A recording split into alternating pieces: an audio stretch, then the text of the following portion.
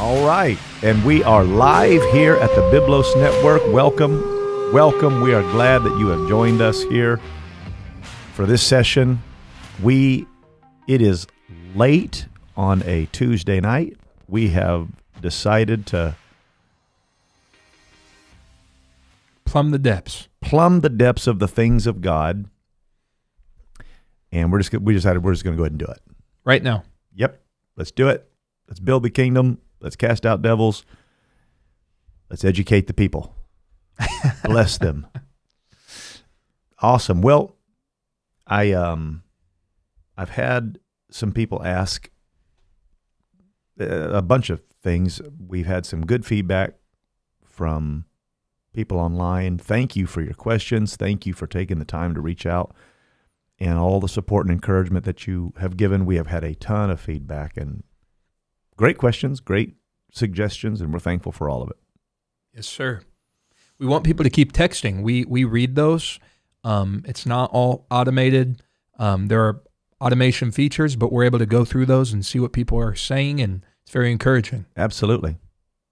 So, if you're listening to this, watching this, take a walk, get on a treadmill, go to work, drive, however you listen, I hope it's a blessing to you. Put that burger down and pick up a Bible. Yeah, we need to do a session on that. Well, one of the questions that was asked, and we get some things like this periodically, is to expound on some ideas and some messages that have been preached, that I have preached, that have helped some people. And one of them we thought we might dive into tonight is a message I preached years ago called All Things Really Do Work Together. Yeah. And there's a little history behind that message that people might not know. It comes from, obviously, Romans chapter 8. Romans 8 and 28. We know that all things work together for good to them that love God, who are the called according to his purpose. And I preached that message the first time here in Durham. And I preached it, I think it was 4 or 5 days after I had resigned the church in Fort Myers. Wow. Look at how all things work together. Yeah. Yeah, that's right. I didn't know the import of what I was saying. I knew it was one of the darkest moments of my life. It was a time of great trial, great personal challenge for me and my wife. A huge life-changing event, and we didn't know if we were coming or going. We were launching out into a brand new season of life. And I can remember that night. It was East Coast Conference. I can't remember if it was Friday night or Wednesday night. I can't remember which night it was. But the place was packed. People were there. The power of God was there. And I can remember feeling like I was having an out-of-body experience. Like I was floating outside my body looking down at the room. But there I was. I'm sitting there. I'm on the platform. Brother Godair's there. All these great men of God are there. and he calls me. He said, Brother Urshan, we're glad you're here. We're glad you come to preach to us. And I can remember walking to the platform and trying just not to trip. Wow. I was so discombobulated, so out of sync, and it just felt surreal. And I'm thinking, okay, one foot in front of the other, get to the pulpit, and you can hang on to the pulpit. And that's kind of what I did. Wow. And then as happens when you preach, and preachers know this, men, people who have launched into an administration of preaching where God really takes over, you lose sight of yourself. You get lost in the gift that God has given you, and you just deal with the material, and God elevates you. And the anointing destroys the yoke. And for about an hour to 2 hours, you don't think about any problem. You don't think about any challenge or any adversity. You're just lost in the Holy Ghost going with it. And that happened. Yeah. But the idea came from the story of Yellowstone National Park dying. Have I told you that? You know, I've heard about the story. I've heard people talk about it. I've heard about the message, but this is my first time actually hearing it expounded. Okay. Well, Yellowstone was dying. And this, I believe, would have been in the 80s or 90s. People that had gone there as children remember fishing. They remember seeing animals and wildlife and seeing such a lush biodiversity, a verdant, green place of rest and repose, birds, fish jumping. It was just an amazing ecosystem. And as the years passed, they noticed that they had a bad year. Fishing wasn't so good. Didn't see as many animals. Birds began to be less noticeable. And the next year, it happened again and then again. And what happened was, as the years went by, it got progressively worse, and nobody noticed it. Kind of like the frog in the pot. Yeah. The heat's turned up. You don't realize it's getting worse. You don't realize you're dying. Mm-hmm. And Yellowstone was dying, and they didn't know why. They couldn't remember the last time somebody had caught a fish. They couldn't remember the last time they had seen really, the kind of wildlife they were used to seeing.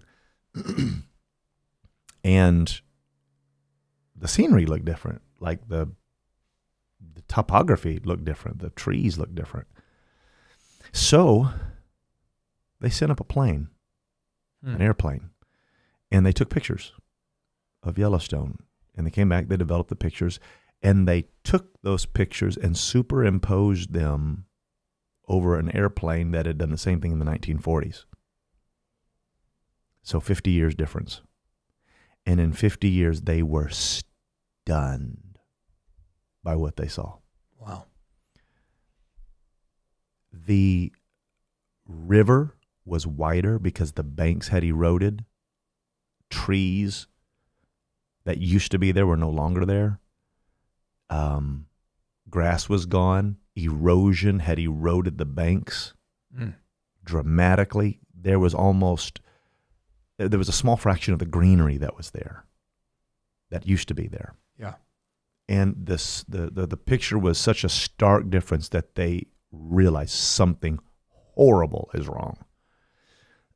So they tried all kinds of stuff. They thought maybe it was, some kind of a bug that was killing trees. So they sprayed chemicals. They did all these quick fix remedies, spent millions of dollars. It's this, it's that, it's water quality. So we got to do something to the water. And nothing worked. It wasn't what they thought it was. And a couple of years passed, and none of those remedies worked. Finally, a biologist came. And he kind of looked around, and he said, "Can I go take some samples?"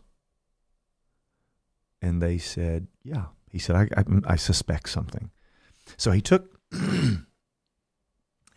a core sampler, which you can drill into a tree. You take it, you drill it into the tree, and you take a core sample from that tree. Lets you tell what the trees are. What the dynamics about that tree, the details. And so he goes through all the park. He goes through Yellowstone, and he took like 1,000 core samples from 1,000 different trees. Spent a couple of weeks out there doing it.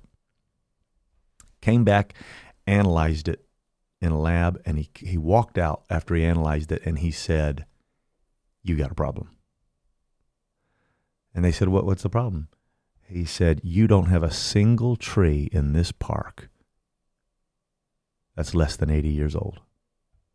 Wow. There's something wrong with your trees. And they said, "Well, what is it?" He said, "I don't know, but something happened 80 years ago that changed Yellowstone. Wow. They said, "What are you going to do?" He said, "Give me some more time to research." He said, "I'm coming up with some stuff." So he went back. He went to the library and he scanned through old newspaper articles back 80 years, and they didn't go back 80 years. They only went back like 50 years. And before that, they had thrown out all the old newspapers, so they were on microfiche. Do you know what microfiche is? No clue. Yeah, it's an old. I mean, nobody does it anymore. It's this old deal that you put like under a microscope and you run it through and you turn a knob, and they have the old newspaper articles on this little magnified deal, and you can read. What's a newspaper? Yes, that's how it feels. Well, he went back 80 years and started investigating because the youngest tree was 80 that he found. And he's scanning. He scans one day. He scans 2 days. He goes through January, February, March, April, May. He goes through 1 year, 2 years, 3 years. It's kind of a ballpark area. And he just kept reading. And then he found it. He knew it the moment he came across it. There was an article in there. And the article said, the last gray wolf has been killed in Yellowstone Park. And he stood up and he went back to the team of biologists that was over it. And he said, "I can fix your problem. I know what your problem is. Your problem is you have upset the ecological balance of Yellowstone. And if you will release gray wolves back into the park, it'll fix everything." And they thought, "You are crazy. There's no way that can happen." What would that do? And it caused an uproar. Ranchers didn't want it because wolves kill livestock. Guarantee it. And people that live not far from there didn't want it because wolves kill pets. Yeah. Hunters didn't want it because they kill elk. And there were... And maybe me. Yes, that's right. And nobody wanted the wolves. It was a war. And it took years of back and forth. And then they won permission to bring in wolves, and they brought the wrong wolf. They didn't bring in a gray wolf. They brought in a Canadian timber wolf, which is like 3 times the size of a gray wolf, and just slaughtered elk wholesale. I mean, they turned these monsters loose, and the ranchers went bananas, and people went bananas, and finally they said, "It's the wrong wolf. What are you doing?" So they had to go, like, I don't know. You had one job. Yeah, and look what you did. So they had to get rid of those wolves. I think like kill them or something. I don't know what it was. They were, deport them or whatever you do. And so they finally got gray wolves, a male and female, and they set them loose. And people said, "You're nuts. This is never going to work." And all of this is in the context of all things work together. Yeah. After 1 year, they could tell a difference. After 2 years, the wolf pack had grown. Elk population had dwindled a little bit. They were seeing elk kills. The wolves were doing what wolves do. And there was a change in the ecosystem. They could markedly tell that the entire thing changed. Wow. And so I took the time to address why. Because, and this is a controversial subject, if you talk to somebody up in the Northwest, it depends on who you talk to. If you're an environmentalist, you'll love it. If you are a rancher, you'll hate it. They think it's crazy. But the wolf is a cornerstone species. And if you don't have a wolf, there's nothing to hold the elk in check.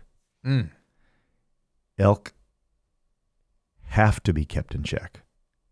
So when they killed the last wolf, there were no more predators strong enough to kill elk. So there was an explosion of elk. They just took over everything. Elk overran everything in the park. Yeah. Which means the trees. They ate every juvenile tree. They ate all the grass off the riverbanks. When you eat all the grass, the rains wash out the mud. That's your erosion. And because because too many elk were there, it upset the ecological balance. And they destroyed every juvenile, young, growing tree. They ate with no fear. Elk were there that forgot the fear of the wolf. Wow. So I stopped right there and I pointed out, you got to bring the wolf back. Yeah. And I preached how that churches, thinking they were doing a good thing, got rid of Satan. Mm. They got rid of the wolf. They got rid of preaching on hell. They got rid of conviction preaching.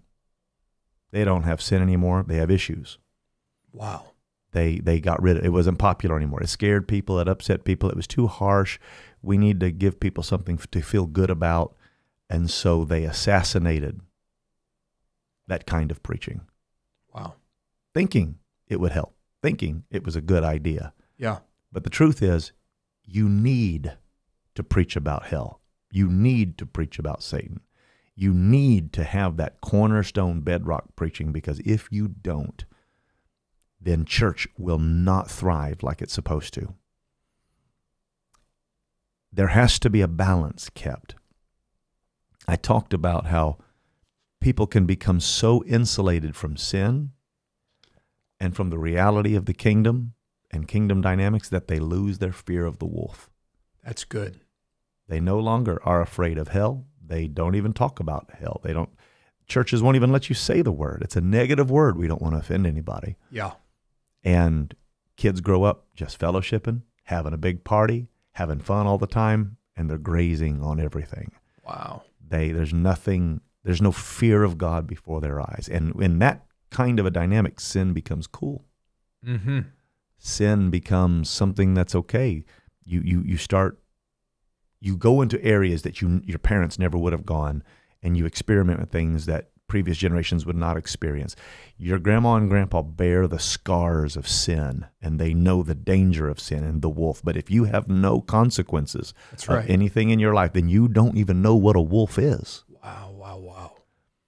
And so out of a false bravado and without facing any of life's struggles, there's just this explosion of fellowship, explosion of fun times. Just entertain us, just babysit us. Yeah. And at first it would look so nice and look so safe. That's right. That's right. Hunters had all the elk they could hope for. Mm-hmm. But the hunter's not the same as the wolf. The wolf kept them in check. Just the threat of the wolf would keep them hidden in the brush. But now without a wolf, they're out. They're out in broad daylight. There's no more nocturnal habits. They're on the banks. They're eating everything that moves. Wow. And so I imagine there's some old elk that still have some scars from wolves. And there's grandparents that still understand sin, and they understand the consequences of sin. But if there's some young juveniles that have never heard the growl in the underbrush. Wow. So they overate everything, and it destroyed all the green things. So I preached. When was the last time you heard a hell message? When was the last time you heard a good message on conviction and what hell's going to be like? Because there is a hell. Yes. And there is a devil. And you have to preach that. You have to preach hell hot, and you have to preach heaven beautiful. That's right. And that's real preaching. That's church preaching.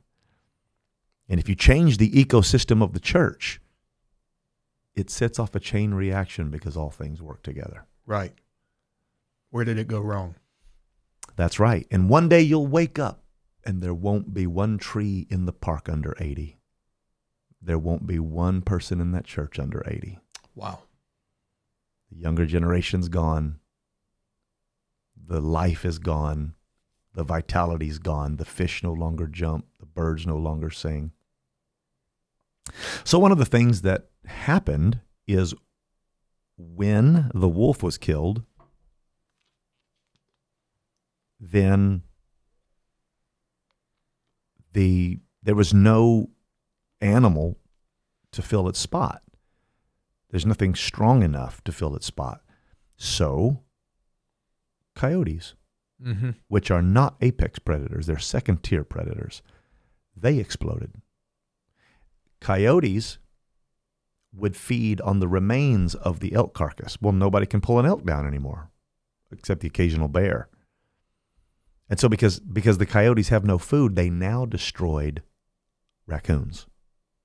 They destroyed squirrels. Mm-hmm. They overhunted beaver. Now, that's a big deal because when you kill the beaver is a cornerstone species. So because there were no wolves to kill elk, there were no elk to feed coyotes, the coyotes killed the beavers.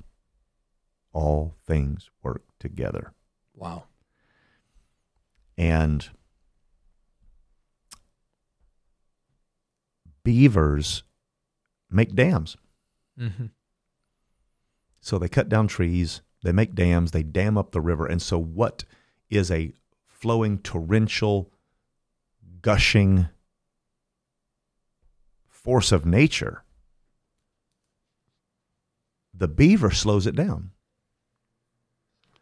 The beaver turns it into a calm, placid, meandering, slow-moving current in which salmon and trout can spawn. Without the beaver, the trout can't spawn. Hmm. And I talked about how sometimes God will drop trees in your life. If you take all trial out of your life, if you try to eliminate all adversity from out of your life, then the rushing river of life can never slow down. And when it's just gushing, running, torrential all the time, and you never take a moment to allow the Lord to be your shepherd and to lead you beside still waters, then things can't spawn that need to. Things can't grow that need to. You need to slow down. You need to catch your breath. You need to sit down and let yourself meditate on the things of God. And I talked about an experience in our life. There was a time as children that my father went through a very difficult time in his ministry, and he had a personal trial that really hurt him and my mother. They loved God. They were very sincere, but they had a church situation that really, really hurt them. And God allowed a beaver to drop a tree and dam up the flow of their life. There's a lot of people that think when things fall in your life and things create obstacles that it's the worst thing that could ever happen. But the truth is God's rescuing you from the flow. That's right. And he's letting things spawn. And what we did not know is that there were 3 little trout named Kristen, Nathan, and Joel. Yeah. That needed time to grow. Wow. And what my dad thought was his worst trial, when the trees that he thought were so important fell, it was actually the healthiest thing that could happen. Because when the trees fall, the flow is dammed, the fish can spawn, and the birds can eat. And so the egret walks through the still waters, and the fish jump, and the eagle can feed, because all things work together. Wow. For good. And there's a God that created that whole ecosystem. That's right. That's right. So, the concept there, people assume that because something falls, it's the end. But biologists don't believe that. Like when an elk falls, it's the end of the elk. But it's the beginning of the coyote. That's good. It's the beginning of the vulture. It's the beginning of the bear and the wolf to tear at the carcass. It's a meal. Right. And not only is it a meal, but it's a timed meal. Hunters can't duplicate that. Hunters can come in and kill and harvest, but there is a staggered timing that feeds on a regular schedule all of that entire ecosystem. And what is the end for the elk becomes life for the beetle, which is food for the bird, which is food for the microflora and the microfauna. Wow. And so one person's end is another person's beginning. You can look at the carcass of failures in your life and think, that's the end, that's the worst thing in the world. But God will actually use someone else's end and someone else's fall to strengthen you and edify you. And I know it's kind of a gruesome metaphor, but you can feed off that failure and learn how not to do it. Wow. That's good. Learn how not to treat your family. Learn how not to conduct yourself privately. Learn how not to do ministry. Because all things work together. Wow. So, who could envision that kind of a chain reaction? That biologist came in and said, I could have saved you guys millions of dollars if you would have just let me bring a couple gray wolves in here. Yeah. If you let me bring that wolf back in, I'll give you your eagles back. I'll give you your egrets back. I'll give you your fish back. The beavers will come back. Everything will come back. And the point being is, if you'll begin to preach those basic bedrock cornerstone species messages, the fish will jump again. That's good. The birds will sing again. Because all things really do work together for the good. Wow. I didn't know what I was preaching in the sense of my own life. Yeah. When it was over, I remember Brother Godare looking at me from the pulpit in front of, over 1,000 people. And he said, Brother Urshan, I can't speak to everything that's going on in your life right now, but I can tell you that you are in the perfect will of God. Wow. And I remember thinking, boy, it didn't feel like it. A big tree had fallen in my stream and things had dammed up pretty bad. Yeah. But God was spawning things. God was bringing things to pass. I did not know I'd wind up pastoring this church. I did not know that I would be living in Durham. You'd be living in Durham. Yeah. But all things work together. All things work together, man. So I believe that. Wow. I believe in that ecosystem interconnectedness. Yeah. So if you want the fish to jump in your church, if you want people to worship God like they used to, and people say, well, why don't we see the move of God that we used to? Why don't we see the miracles that we used to? That's like saying, why don't we see the fish jump? Why don't we see the animals like we used to? If you will bring back the things that made it great, that are cornerstone dynamics, God will put it back. Yeah. God will put it back. You don't fix it by pretending like the wolves don't exist. No, and you can't be afraid of the thing God built into it. So if you're afraid of hell preaching, if you're afraid of the devil, if you're afraid of using the word sin, you're going to lose your church. That's right. So you won't have a church, you'll have a social club, and the fish will stop jumping. And the birds will no longer sing. And the trees in that forest eventually will be 80 years old with no young ones left. So that's the idea. And it's very relevant. It's a picture of denomination today. People that haven't given birth spiritually, their religions are dying. They are dying. COVID-19 is probably going to kill, if not half, of organized churches. I mean, they are going under at record paces.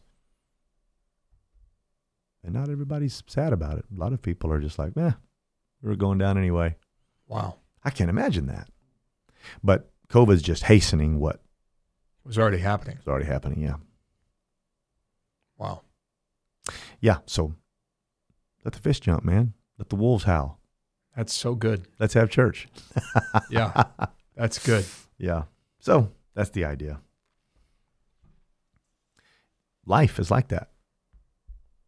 Stuff is connected you wouldn't think is connected. That's exactly right. But it all works together. Have you ever really studied the Feast of Purim? No clue. The Feast of Purim is the celebration in Israel that remembers the day that Esther delivered Israel. Now, you'll read in Mosaic law about the Feast of Pentecost and the Feast of Tabernacles, the Feast of Trumpets, the Feast of Harvest, but you will not read about the Feast of Purim. Interesting. Because Purim didn't happen till later, and Purim is the feast that never should have happened. Hmm. And I'm saying this in the context of all things work together.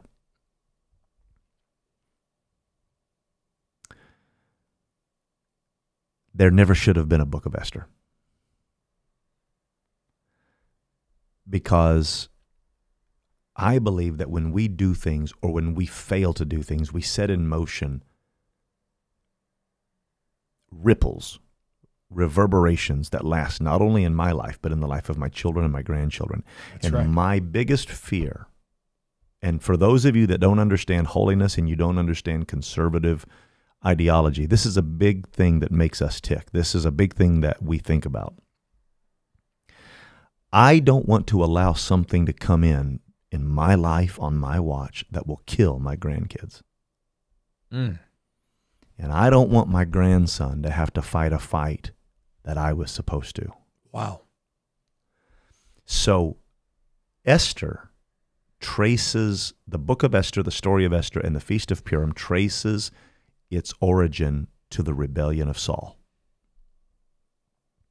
Samuel told Saul to kill all of the Amalekites. Yeah. That's Every last one of them. Because Amalek stopped Israel from coming through the land when they were on their way to the promised land. And so God said, I never forgot it. They are wicked, they are evil, and I remember the evil of Amalek, so go back and fight them and destroy them and cut them off. Everything, utterly cut them off. Saul went, and he didn't. That's right. He saved the animals for spoil, and he saved some people. Yeah. And the king that he spared, his name was Agag. Right. That name, Agag, it's an unbelievable principle. Because obviously, he saved the animals and he spared Agag. Well, apparently he spared Agag's family. You know, so Samuel comes, rebukes Saul, tells him that, you know, because you have done this, God has rejected you. And then he pulls out a sword and he kills Agag. He hews him in pieces. Yeah, that's descriptive. Oh, man. Just brutal, man. Yeah. And what do you think the word hew? I mean, good Lord. That's like, hacking. Yeah, that's not the changing of color temperature. That's something much worse. No. I'm talking about, I won't get too graphic, but I just think chopping down a tree, man. And there's some things you got to hew out of your life. That's right. There are battles you need to win. Mm-hmm. And when the prophet says do it, do it. Do it. And if you leave it, well, that means your grandkids got to fight it. Wow. So it is highly significant that when Saul dies, it is an Amalekite that kills him.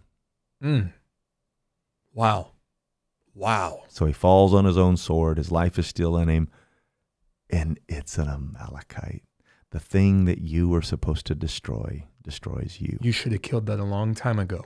God gave you a chance. It's one reason why we don't allow Hollywood into our lives.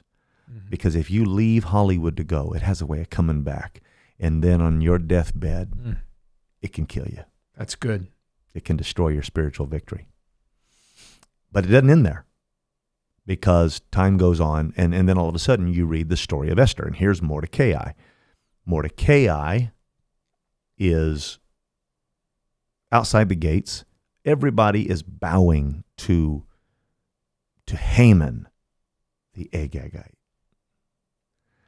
And, I mean, that name is just, it resonates. Mm-hmm. Because here is the offspring of Saul, or rather of Agag that Saul was supposed to kill. Wow. And because he didn't handle the business God told him to, now his grandchild has to fight the battle. My goodness. And Mordecai won't bow. And the same hatred and wickedness that was in Agag is in his great-great-grandson. Mm. So Haman wants to kill him, and he begins a campaign to kill Mordecai. I love the story because it highlights the arrogance of the carnal man.